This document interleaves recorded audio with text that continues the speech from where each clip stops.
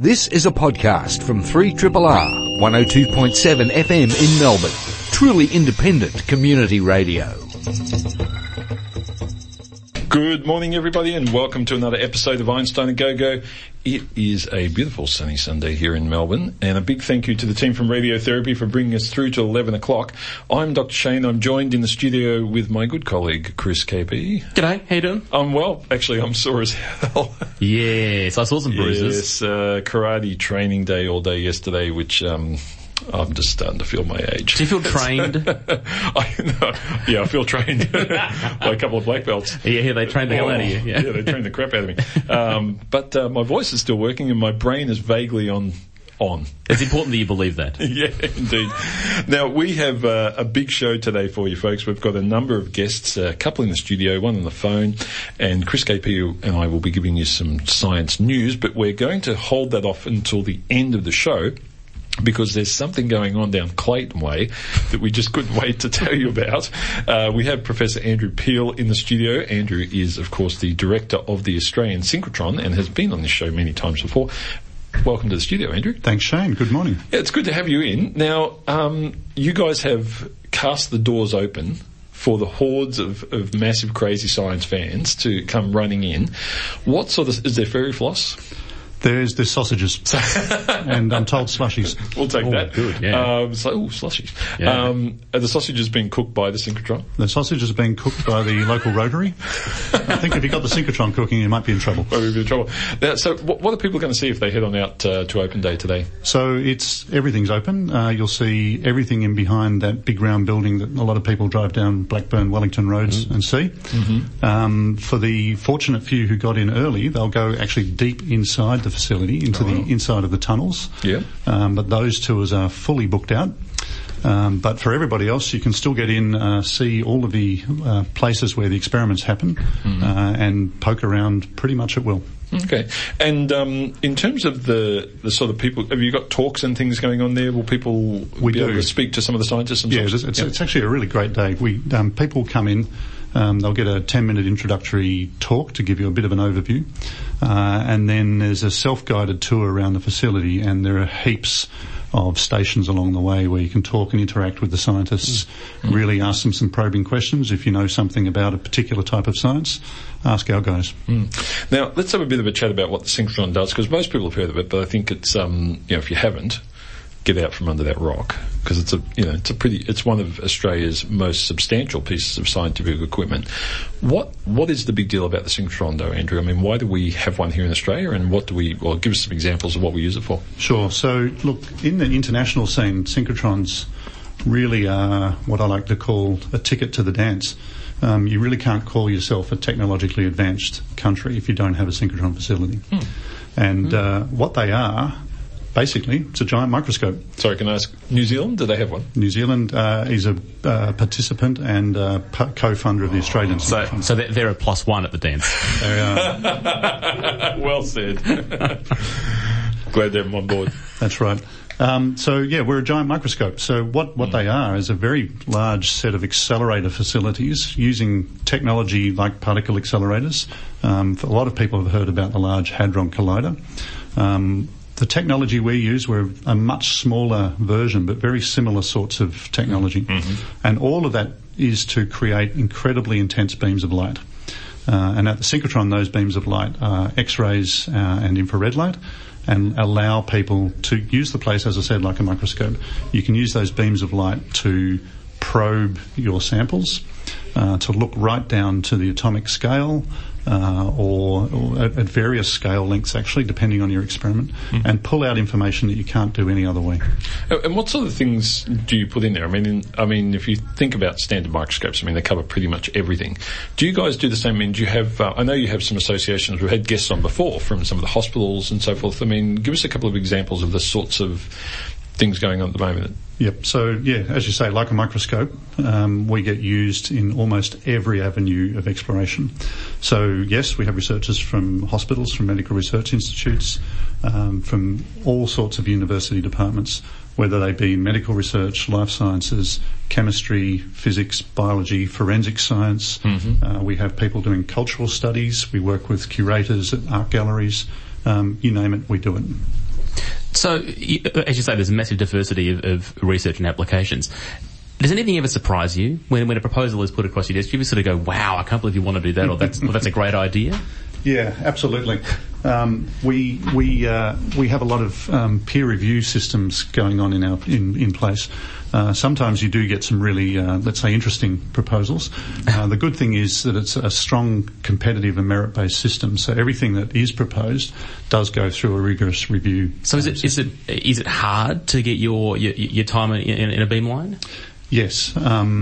We turn away round about half proposals. Wow, okay. There's a certain number of hours in the day, and we're going pretty much flat out the whole time. So you can only squeeze in a certain number of experiments. With the existing number of beamlines that we have at the facility. Yeah, I was going to ask you about that. So you guys have got 9, is that right? So we have 9 or 10, depending on how you count. We can run 10 in parallel. Is that whether or not you use 0 when you count? That's right. Depending if you're using both hands. Yeah, both hands. So how many, is it 20 or 24 that you can have so at the facility? Technically we could have 38. Wow. But the sweet spot is, as you say, somewhere in the 20s. Right. And is it just finances at the moment that are holding back from that, or? It's, basically if you look at the history of these things around the world, every single one of them gets built with a suite of around 10-ish beamlines like us. They work for a few years, prove that they're doing the job well, and then they double or even triple. Wow. Or in some cases quadruple. There are synchrotron facilities around the world with more than 50 beamlines. Right. Now our case is that we've been working now for 7-8 years. Yep. We're looking to try and grow the number of beamlines so that we can get into that sweet spot, and we do have a pretty strong proposal out there to try and start raising the money to do that. Now, Christopher Pine is a listener of the program, so I mean we can probably say absolutely. To him, I'm sure everybody in government listening. They do. And I can only assume that he's a massive synchrotron fan too. Yeah, well, Tony Abbott doesn't listen anymore, but.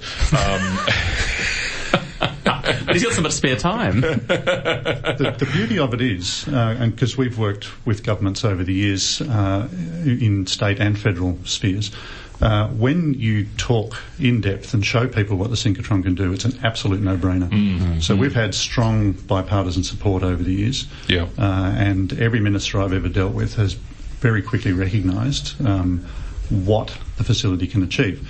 And really, I mean, we can spend a lot of time talking about the stainless steel, the nuts and bolts, the accelerators, and that's fantastic. And everybody down there for Open Day at the moment is doing probably just that, poking around.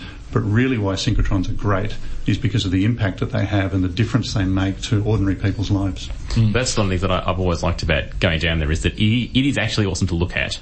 And if you find a moment to sort of, look at the wonderful Soviet era post-green colour, and the stainless steel nuts and bolts, and then just pause and think what happens inside there, that to me is awesome. Quite before you even get to the applications, just at that point of going, wow, this does something that's a little bit extraordinary, and it's in our backyard. I mean, you get the gee whiz factor, and then you get the feel good factor. And it's one of those examples that we don't have much of in Australia, where people can go and see what a large scientific experiment actually looks like. I mean, I'm trying to think of what the next best large sort of maybe the nuclear facility up ANSTO. Lucas Heights. But other than that, we don't really have large scientific facilities in Australia. We have a small number. ANSTO is in fact now the operator of the Australian synchrotron, and a lot of that experience from working with the research reactor at Lucas Heights comes into play. We're not running the synchrotron. The synchrotron actually is a fantastic example of doing large-scale infrastructure really well. There is the reactor. There's also the research vessel, the square kilometre array, and a number of other pieces of equipment around the country. But we are right up there with the biggest and the best of all of them. Yeah. Do you ever find, I mean, one of the things I used to imagine years back with the space shuttle program is, a warning light goes off somewhere on one of 50 computer panels and someone says, we've got a slight leak on tube number 427. Again? Again. I mean, with the synchrotron, do you get into that sort of game where you have a slight problem somewhere and it literally takes you weeks to nail it down? I mean, because it is a complex operation. We telemeter something like 10,000 different things to keep the facility going. Right. So yes, when things break down, you've got a whole team of really good problem solvers trying to fix it as quickly as possible, because as you might imagine, if you've got 10 different experiments going on simultaneously and something goes wrong, you've then got 10 experimental teams banging on your door saying, quick, get us back online. So we are really good at getting back online very quickly, and it's due to the experience of the team. And again, if for people getting down for Open Day, and I might add it's not too late to book in your tickets online, then you can get down and actually see some of that complexity. Yeah. Is it your fault, Andrew, if something goes wrong? Absolutely. Right. The director, presumably at some stage someone turns around and blames you sooner or later. And sadly, when things go right, it's not due to me. Yeah, no, of course not. No. Fantastic. Now, in terms of, just give us a quick snapshot of the facility. How many people are working there at the moment? So we have about 140 people on site working. Yeah. And our job is to enable researchers all around the country to actually do their work. So our team has a pretty lean corporate team. So you've got to keep the purchase orders going, you've got to keep the finances going, the communications going. But then we have a large engineering and technical team and a large science team. And the science team are the ones who are really at the coalface. And then with that team, there's a logistics team, if you like, who organise the bookings for what is now about 4,500 researcher visits every year. Wow. That we coordinate the travel and accommodation. It's hard to argue with those sorts of numbers in terms of use and value of the facilities. Exactly. I mean, that's a large number of. I mean, that's a university. It is. In terms of number of researchers, that's a good sized university, 4,500. Absolutely. And in terms of the new beamline case, we know the demand is there. If you put on double the amount of beamlines, we'll be doing double the amount of science. We should do it. Now, you're giving a talk later today at the Synchrotron Open Day. I am. What's that about? So it's part of our introductory speech or tour for people, and it's a little bit about what we've just talked about what the synchrotron is, and a little bit about those sort of impacts. So if I can just quickly give you one example. We have researchers coming in looking at protein structures. And the sort of fundamental paradigm here is if you understand the structure, you can start to understand the function, you can start to work on diseases that might affect people. And we've got some terrific examples now where researchers have solved those structures that target particular diseases, design drugs to inhibit the action or encourage the action of proteins to prevent those diseases from developing. And now we have a number of examples where they're working with major pharmaceutical companies with drugs in clinical trials on the verge of moving into normal use to help. And these are for things like chronic lymphocytic leukemia, so really serious diseases that affect large numbers of people every year. Well, Andrew, it seems like a long time ago when we shared a lab space back at Melbourne Uni, but of time. But you've certainly done well, and you're doing a great job out there at the synchrotron. I advise everyone, if you've got nothing to do today, or even if you've got something to do, I mean, birthday party shit like that, just brush it off. Head on out to the synchrotron for their open day, and you might get to listen to Professor Andrew Peel talk about the facility. If not, there will be plenty of people to chat to. And it's not inappropriate to have a birthday party at the synchrotron. That is an awesome just relocate. Idea. We're better. Last minute. Yeah, totally. Last minute relocate. Andrew, thanks so much for coming in, and good luck with today and with the future success. I hope we can, in a year from now, talk about the expansion of the synchrotron beamline number to, let's just call it 25. Brilliant. Thanks for having me, guys. It's great. Professor Andrew Peel is the director of the Australian Synchrotron, and it is their open day today, so look them up, get on out there and have a look at the facility. You're listening to Einstein the Go-Go on 3RRR. We're going to play some music, and then we'll be back with a guest talking about the polar regions in a moment. Should be pretty cool. 3RRR.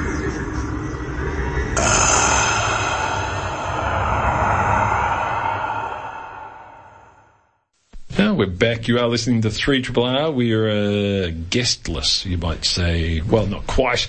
We had a guest we were hoping to line up on the phone to talk about the polar regions. The guestless years. But unfortunately, they are not answering, so we will try them again a bit later. But we do have a guest in the studio live. We have Dr. Misty Jenkins. She's a Senior Research Officer at the Peter MacCallum Cancer Centre. Misty, thanks so much for coming in. Oh, it's a pleasure, Shane. Now, look, we've been meaning to get you on for a while because we've been watching your stuff, and it's taken the great Dr. Chromo, Jeff Craig, to give me a boot up the butt and finally get you in. Now, you work in the area of cancer and immune system and so forth. Why is there so much interest? It seems as though this is really peaking at the moment around the use of the immune system to fight cancer. I mean, what normally happens with cancer cells in the body and the immune system? That's right. So really, over the last decade, the whole field has been completely revolutionised, and we're now moving towards this era of personalised medicine, where we're able to take the patient's own immune system to fight their own cancers, which really makes sense when you think about it. You know, for centuries, all we had was surgery.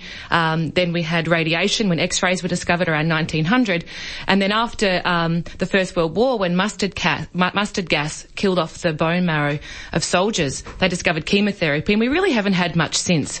But really, the last decade has really been revolutionised, where we're able to now give patients therapy to wake up sleepy immune systems, so give them drugs called antibodies to basically target their killer T cells. And what this does is it rearms them and reawakens them to kill the cancer cells. So when you're sort of just healthy, are there any sort of cancer-like stuff floating around the body that our immune system deals with anyway? Does that happen? I mean, or when you just get cancer, you just start getting cancer, does the immune system not know that this is a bad thing? So it's kind of a complicated answer to that, because, you know, cancer isn't just one disease. Of course, cancer is thousands of different diseases. Yep. And so, you know, the way your immune system might recognise one over another can be very different, and also the way it recognises it between individuals because of our different genetics backgrounds. So, you know, when a cancer cell, when a normal cell becomes a cancerous cell, it has to somehow tell the immune system that it exists, because your immune system has, of course, gone to immune system school and doesn't go around killing your own cells. Right. Of course, sometimes that does happen, and that's when we get autoimmunity and diseases like diabetes. But in the case of cancer, when a cell becomes cancerous, your immune system has to recognise that it is now different. It is somehow a foreign, dangerous cell that needs to be taken out. So that's an interesting question then. If you produce some sort of diagnostic or some sort of drug that will in fact deal with cancer cells, or some sort of trigger to the human immune system to fight its own cancer cells, is there a risk that it's going to fight cells that aren't cancer? Well, I guess it depends how good your diagnosis. I mean, you know, really we're identifying now proteins, changes on those cells that are specific just for the cancer cells. Okay, and this is on the surface of a cell? Am I picturing this right? That's right, yeah, exactly. Okay. So that's right. So your killer T cells are white blood cells. We all have them zooming around our body, and their job is to recognise the enemy and then take it out.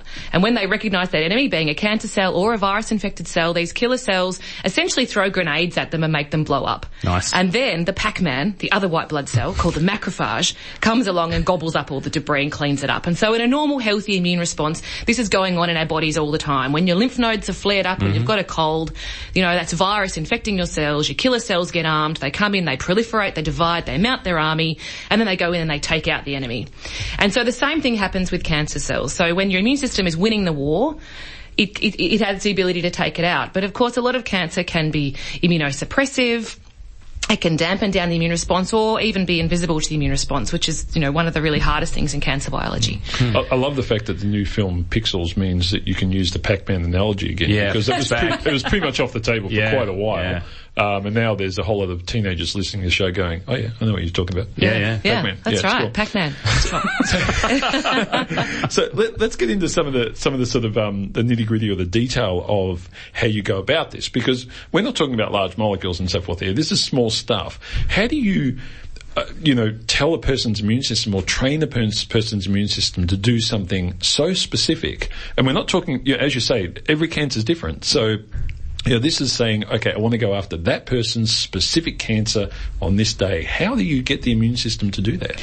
So the first thing is to identify what is about that cancer cell that's different. So there's a couple of different approaches. One is, as I mentioned before, using monoclonal antibodies, which essentially can block certain receptors or, binding proteins on the killer, which cause an inhibitory or a switch off signal, right? So if we can block the off signal, then that turns it back on. And so that they're the drugs we're seeing in clinical trials at the moment, showing really amazing promise in the clinic, particularly against melanoma. The other approach is a slightly different one, where once we know what that protein is that's different on the cancer cell, we can then design specific killer cells to kill that cell, so we can actually get them to express that receptor of interest, much like a lock and key. As you say, it's a very specific mechanism, and transduce or enable those white blood cells of that patient to express the killer receptor to kill that specific cancer, right? It's really amazing technology. These are called CAR T cells, chimeric antigen receptor T cells. Again, they're currently going through clinical trials and showing amazing promise in the clinic. They've had great promise against hematological cancers and blood cancers, and now we're, trying to crack solid tumours. But they're really incredible because now if you can design an antibody against something, you can now design a killer T cell against it. So we've really entered a whole new age of personalised medicine, such that, not only do they express the receptor of interest, but they also still express their normal sort of T cell receptor. So I would imagine a day where we go to the clinic, we go to the GP and we get our flu shot in one arm and we get our, anti-HER2 breast cancer shot in the other arm. Right. Now, you mentioned earlier autoimmune diseases. I mean, this is something I find fascinating. If you have someone who has one, or often there are multiple autoimmune diseases in the one person, what does that mean for this sort of therapy? Will that still work? I mean, one of the issues with autoimmune, of course, is when you fire the immune system up, it often goes in the wrong places. Is it still? There's a very large number of people who have autoimmune diseases. Does that mean they're out of the game for this sort of therapy, or is it just more difficult? That's a good question, and I think that's something that will sort of come out in time throughout these clinical trials. I'm not sure what the makeup is of those patients in terms of their autoimmune disease profiles. But I must stress, these treatments are very specific, and they're given to people who are dealing with some pretty severe life-threatening cancers. So, maybe, depending on your autoimmune disease, it's probably the least of your concerns if you're dealing with a life-threatening cancer. But it's a good point. I think we don't really know how to answer that well yet. Now, I don't think many of our listeners would be in a situation where they haven't had a friend or a family member or even themselves dealing with cancer. And every time we have a guest on and we talk about these things, there's a lot of enthusiasm and so forth. But is this a paradigm shift in the way we're treating cancer, and is it near term? I went to a funeral on Friday as a result of this disease, and it's very immediate for a lot of people. What sort of time frame are we actually talking about here before this is sort of more commonly used, assuming the clinical trials go well? Right. No, I'm sorry for your loss, and you're right. I think we've all been touched by cancer. We all know someone who's been affected. I certainly have, and everyone I know has. And look, I think that this what's happened in the last decade with these new immune treatments, cell-mediated therapy, has completely blown everyone away. Even the clinicians, I think, weren't expecting it to work so well, such that, there was one clinical trial that was actually stopped because it was unethical to keep giving people a placebo because it worked so well. So, and in fact, Australia was the first country in the world to recently TGA approve the use of Keytruda anti-PD-1 therapy for melanoma patients in this country. So we are seeing a much more rapid move from bench to bedside. Certainly where I work at the Peter MacCallum Cancer Centre here in Melbourne, we're very unique in the sense that we're a large research institute that sits within a public hospital. So we have scientists working at the bench that are mixing on a day-to-day basis with clinicians. It's a very collaborative environment. So, very quickly you can work out what the clinical problems are, and then you've got research scientists, they're willing to address them at the bench. So, so we are seeing the movement from, sort of so-called bench to bedside therapies moving amazingly rapidly. Now, every day when I drive to work, I work in the medical faculty, medicine, dentistry and health sciences there. I have to drive past this big construction site, which I assume is going to be your new place of fun and work. Yes. Tell us about that. You're moving, the Peter MacCallum's moving to the Victorian Comprehensive Cancer Centre. Correct. On the corner of Royal Parade and Grattan Street. This is one of the most phenomenal looking buildings, I think, in Melbourne. Yeah, they're calling it the Love Boat, apparently. It looks like a huge cruise liner. At the front. It's a beautiful building. I'm not sure that's totally appropriate for a cancer centre. I think it's perfect for a cancer centre, yes. But the cancer cruise. It just looks, it looks like an extraordinary transition in terms of lab spaces and facilities to accommodate patients. It is. It's a custom-built billion-dollar building. It will be the new home of Peter Mac. It's going to be amazing. We've definitely outgrown where we are. We're all sort of working on top of each other, and the place is a bit of of a rabbit warren to get around. So we're really looking forward to having a nice new facility, both for our researchers, but also primarily for our patients and their families and visitors. So it also means that we'll be located in the Parkville precinct, which means that it enables great strengthening of our current collaborations with our partner organisations. So I'm personally, collaborating just across the road at the Peter Doherty Institute. We've got gangways linking us to the Royal Melbourne, and also from our patients' point of view, it's going to be terrific. My dad actually had lung cancer, and he had his lung removed, his right lung, and and at Peter Mac we didn't have an intensive care unit, so all of that surgery had to happen at the Royal Melbourne. So that is going to be really great for our patients to have their treatment at Peter Mac, but have access to those facilities at the hospital. So I think it's going to be a win-win all round. And as you say, there's those little bridges, the walkway bridges. They presumably there are two of them. Why are there two across to the Royal Melbourne? Right. Yeah. That's one in each direction. Yeah. Well, it could be, but they go to different levels of the hospital. Floors. So one I think just intensive care, and one different parts of the hospital. So different parts of the hospital. When do you smash the champagne across the front of the building? We move in. Hey, I'm giving them the option. So the building will be finished at the end of the year, start of next year, and then they'll start to move in facilities and core infrastructure and equipment, and then we physically relocate the building on the 16th of June. Very exciting. So you'll see a whole bunch of trucks. It's a bit of a logistical nightmare. They're doing an amazing job. I mean, they've been in planning for this for a long time.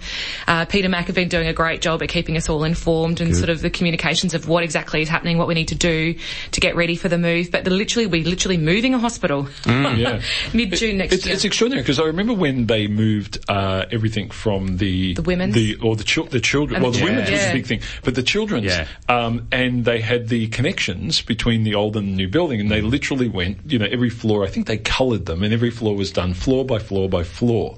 Now, to be fair, that was about a 50-metre journey.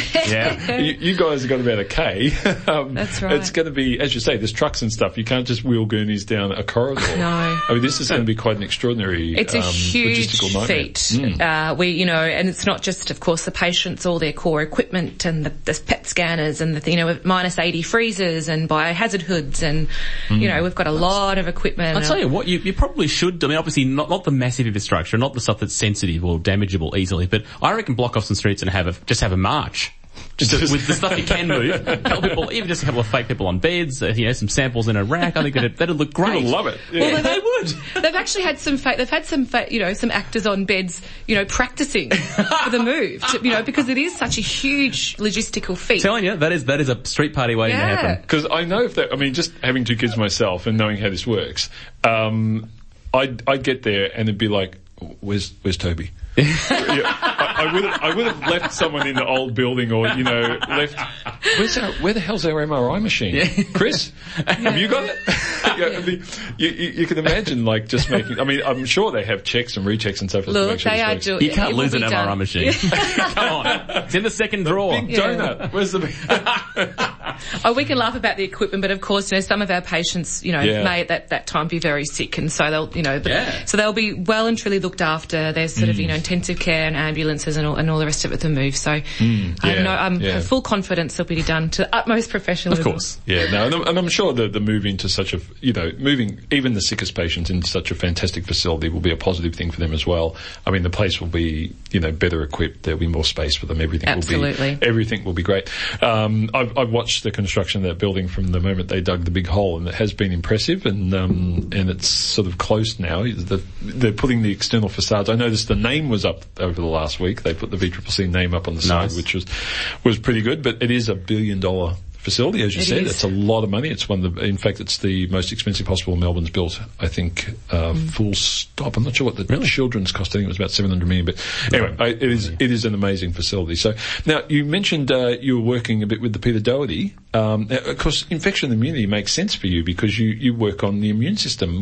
What's happening there with the Doherty Institute? Yeah, so I do actually. I did my PhD there, in the microbiology and immunology department with Peter Doherty and Steve Turner. So they gave me a really great foundational grounding on killer T-cell biology, which I then I took that over to Oxford and Cambridge, and I did a 4-year postdoc, and I'm now back at Peter Mac, and I've just continued those collaborations and really calling on their expertise now with a new project. So that's great thing about science. You don't work in isolation, and you would know this, Shane. You work in teams. You work in teams of people, and you can call on other people's expertise. So I'm an expert in this particular part of killer cell biology. Someone else is an expert in genetics. Someone else is an expert in something, physiology or something else. So, sometimes your science takes you down a path that you don't have expertise in, and it's, much more efficient use of time to say, okay, let's work together, and I'll do this bit and you can do that bit, and,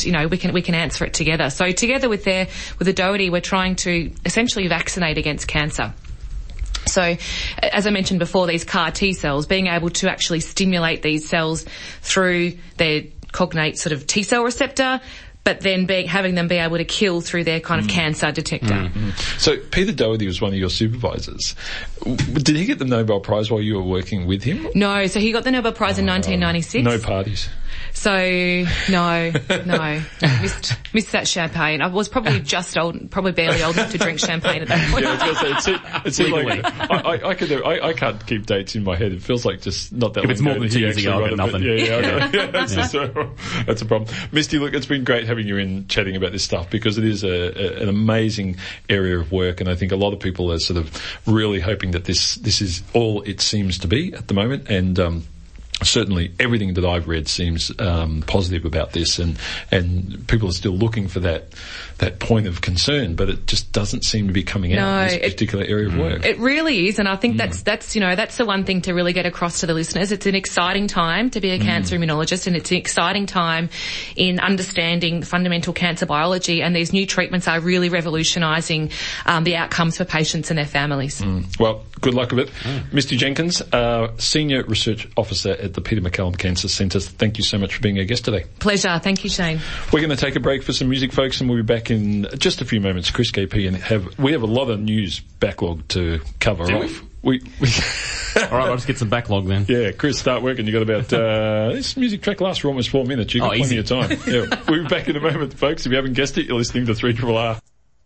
3RRR.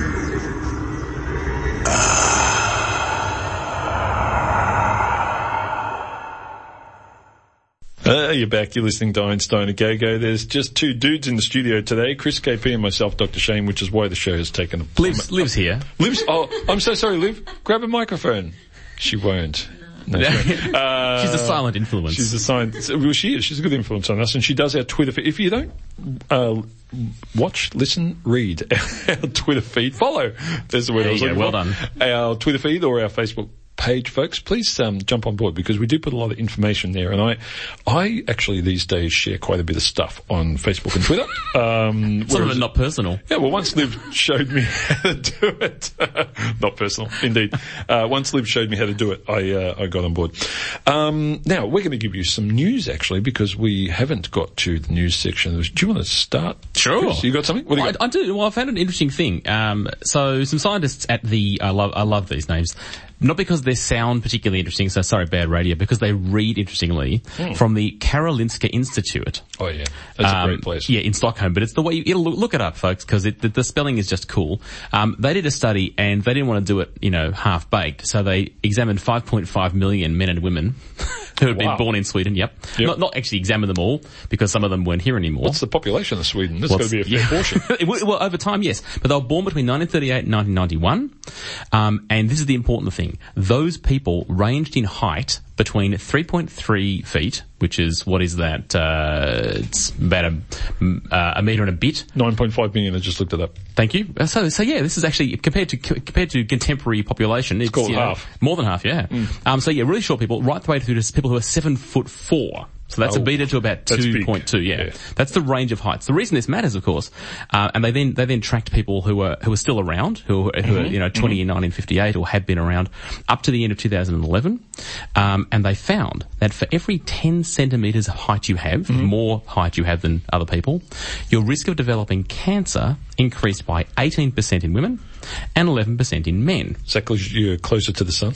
Well, so this is the thing. I was talking with my conveniently placed cancer researcher wife this morning about this. Oh, yeah. And she was, I've gone, I know why I married you, because I found this article today. And she said, she was very interested in it. And then she said, well, but on the other hand, if you think about it, if you're taller, you've got more cells. The odds of something going wrong in a cell, duplication are going to be higher. Is that right? Now, and yes, obviously it's not quite that simple. I'm sure there's more to it than that. And as Misty was pointing out, cancer ain't cancer. It's not that simple. But yeah, if you actually got more cells, if you're a taller person, you haven't got bigger cells, you've got more of them. And they are multiplying and copying, if you like. And that's where cancer frequently comes from. It's from something that goes wrong in that copying process. And your skeletal structure in particular is different size. Yeah. Anyway, and of course bone marrow has an influence in cell growth and cell development too. And you've got more of that, you've got more, et cetera, et cetera. So yes, that, I don't know whether they've actually tried to tell us that that's the reason it's happened. In fact, not in this article I'm reading currently. But it looks like being short, might be one more thing you can add to your list of influencing factors with regard to cancer risk. Well, that's very disturbing to me because I'm quite tall. Yes. Well, Liv was grinning before when I told her that because she's not. Well, I'm in that category, as I say, when people say, how tall are you? And I say, at my height, you don't need to know. Yeah, it doesn't matter anymore. I don't know. I don't care. Yeah. I think I'm about 6'1", 6'2". What does that put me in? The 11th, 12th percentile higher risk factor? I have a friend who's 6'4" who very proudly told me many years ago that he's technically a giant. Apparently that's how it's measured. I've no idea if that's true or not. Oh, damn it, I wish I'd grown should have eaten more veggies with it. I gotta look him up. Yeah. That's fantastic. Well, now let me tell you something very exciting. And I find it hard not to get excited about this, and listeners of the show would be aware that I'm a bit of a freak for this stuff. But the New Horizons probe is continuing to send back amazing stuff. Great images. I have to say, it is still coming. And the latest, probably not the latest, I'm sure there's stuff coming in daily, but some of the amazing stuff that has come in the last week is around essentially what the colour of the sky is on Pluto. Oh, yeah, wow. And so there was this particular orientation where what you've got to think of as the New Horizons probe was essentially sitting behind Pluto in its shadow relative to the sun, and so all you see is the light sort of skipping through the edges, through the atmosphere. And when they use all the fancy equipment and they then back out what our eyes would see in terms of colour, voila, it's blue. Oh, how nice. So kind of blue skies, which, is interesting, which gives you an idea of what the atmosphere is made up of and so forth. But it's quite incredible because it means these sort of blue wavelengths reflected in the same way that they are on Earth, which is very cool. It doesn't mean you can go and stand there and breathe deeply, though, of course. In fact, there's particular sort of organic molecule called tholins that are these clumpy organic molecules that they think are quite prolific in the upper atmosphere of Pluto, and in fact they're what cause apparently the staining, this brownie colour we've seen a lot of in the Pluto images. That's what causes that as well. Tholin. Tholin. Good name for a boy. Oh, you think? Tholin, yeah, come on. Tholins. Anyone got a child being born soon? I recommend Tholin. Tholin, yeah, okay. And so there's a lot of this material, and they've also found it on the ground. Now, one of the things that they have looked at is over the years is they've found a lot of frozen nitrogen and carbon compounds on Pluto, and that's pretty common. What they haven't found a lot of, though, is just frozen water. And it's interesting because they've found that now on the surface of Pluto, which is kind of cool. But one of the differences is that at Pluto's temperature, water doesn't sort of flow in like glaciers. It's actually a lot harder. So, it's like a rock at those temperatures. It's it's really strong. Whereas things like, for example, nitrogen it can still flow. And so we saw those pictures of the ice mountains.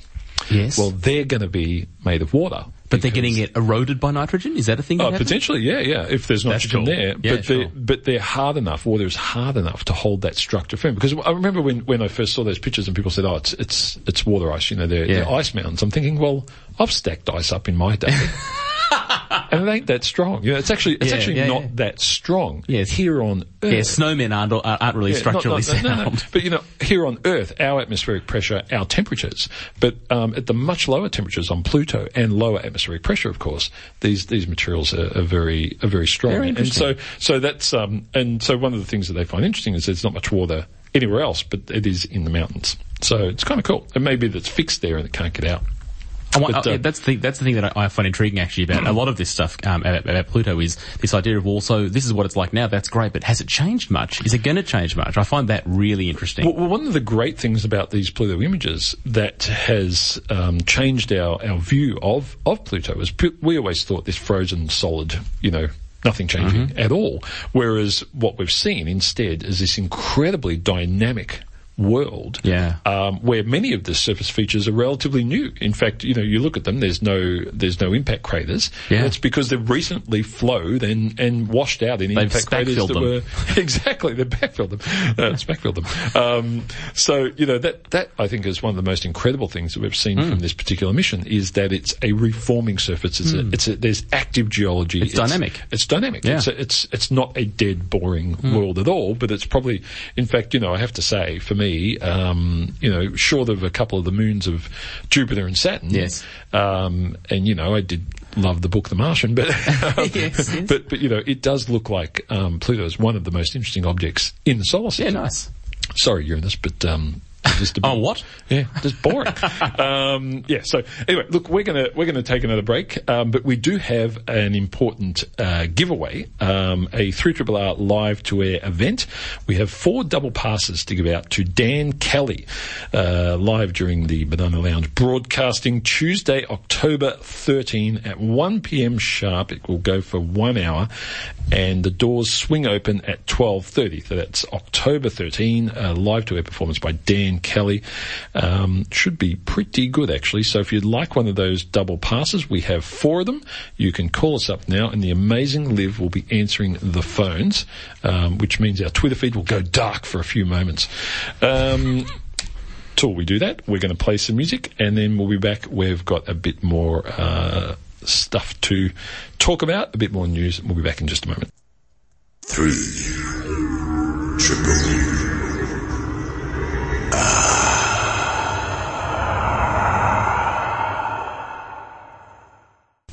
We're back. If you're wondering what tracks we played for you today, that one was Soothsayer with Cousin Tony's brand new Firebird. Before that was Bob Moses with Too Much Is Never Enough, and the first track we played was Castle Comer with Fire Alarm. Chris KP, we need some more science news before we go. You've been looking into some cool stuff. I found this very little article. So if you imagine, so many of us have done first aid training and, you get told that one of the things you want to try and do is stop blood loss. So if you've got an open wound, that's fine. But of course we also know that one of the ways you can do that physically, you put a big fat thing on it, you place lots of pressure. Oh, hello. Oh, is that better or worse? It's better. I'm just going to swap your mic. You're a little low there. I feel like I'm, listeners can't see this, but I feel like I'm either a sports person or a politician. I've got like 17 microphones in my face. And I'm terrified. I'm terrified I'm going to say the wrong thing. Let's face it, I'm going to say the wrong thing. Yeah. Anyway, so you get told you want to try and stop blood loss, and you can do that physically. You put lots of pressure, or you can do it to some extent chemically too, because the clotting process is essentially a chemical process. The problem with trying to use get anything chemical into a wound while it's freely flowing with blood is the blood's pushing everything back out again. And there have been efforts to try and produce, particles that are self-propelling, if you like, so they can get in through that blood flow.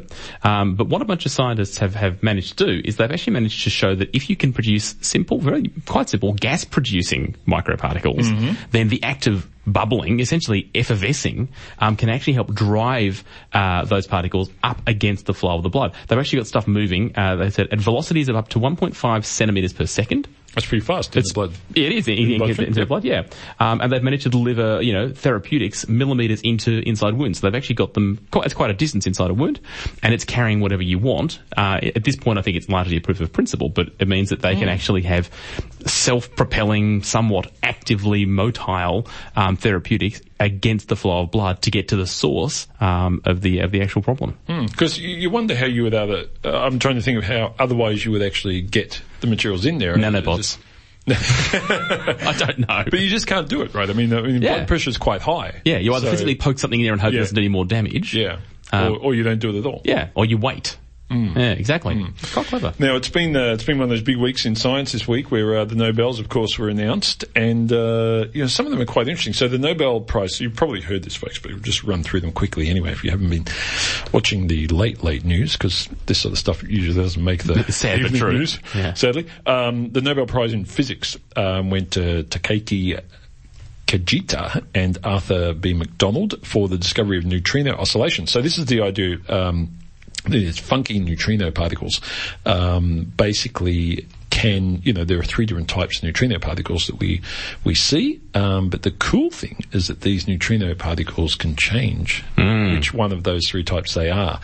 Now, this has a whole lot of consequences, one in which was the idea that the neutrinos originally were thought to have no mass at all. So massless particles like photons. But in order to have this change process occurring, they have to have a small but finite mass. Now, this was a big change to the standard model of physics because that was not something that was included. So, yeah, pretty big deal. Pretty big deal. When was that? When was their actual work being done? It's a little while back now. It was, let me see. That's often the case. I find it interesting too. Yeah, it was a little way back. But the cool thing about neutrino physics, of course, is that it's completely undone. We really don't know much about these particles yet. There's a lot of science still to happen, and we just have not really even, I think, scratched the surface of these really unusual particles, most of which, of course, pass right through us. Well, I think that the really cool thing about neutrino science is the places they've built to study them. Yeah. The ridiculous, under a mountain, under the ocean, huge, great thing full of, tons of pure water. I just love that kind of... I love that someone's brain thought, what we need? We need some tons of pure water buried in the middle of the earth. Yeah. Quickly, let's get to work. Yeah, with detectors all around in the hope that there'll be one. Yeah. One interaction every 6 months, and we'll detect that and we'll monitor it. And it's hard. That's the thing. It's very hard to study neutrinos. So really cool stuff. Nobel Prize for Chemistry went to for mechanistic studies of DNA repair. Really important. Really interesting about DNA repair. Physiology and medicine went discoveries of novel therapies against infections caused by roundworm parasites. So, malaria and stuff. Yeah. Really cool. I mean, that was the one to me that I thought, haven't they given that out already? That seems like a deal. Now, we're out of time. We're going to have to go. Thank you, Chris KP. Always a pleasure. Thank you, Liv, for doing our Twitter feed. You've been listening to Einstein a Go-Go on 3RRR. Remember, folks, science is everywhere, but for the next hour, you can pretend that food's everywhere, which it is too, with the team from Eat It. I'm Dr. Shane. It's been a pleasure chatting to you, and we'll talk to you again next week. This has been a podcast from 3RRR 102.7 FM in Melbourne. Truly independent community radio. Want to hear more? Check out our website at rrr.org.au.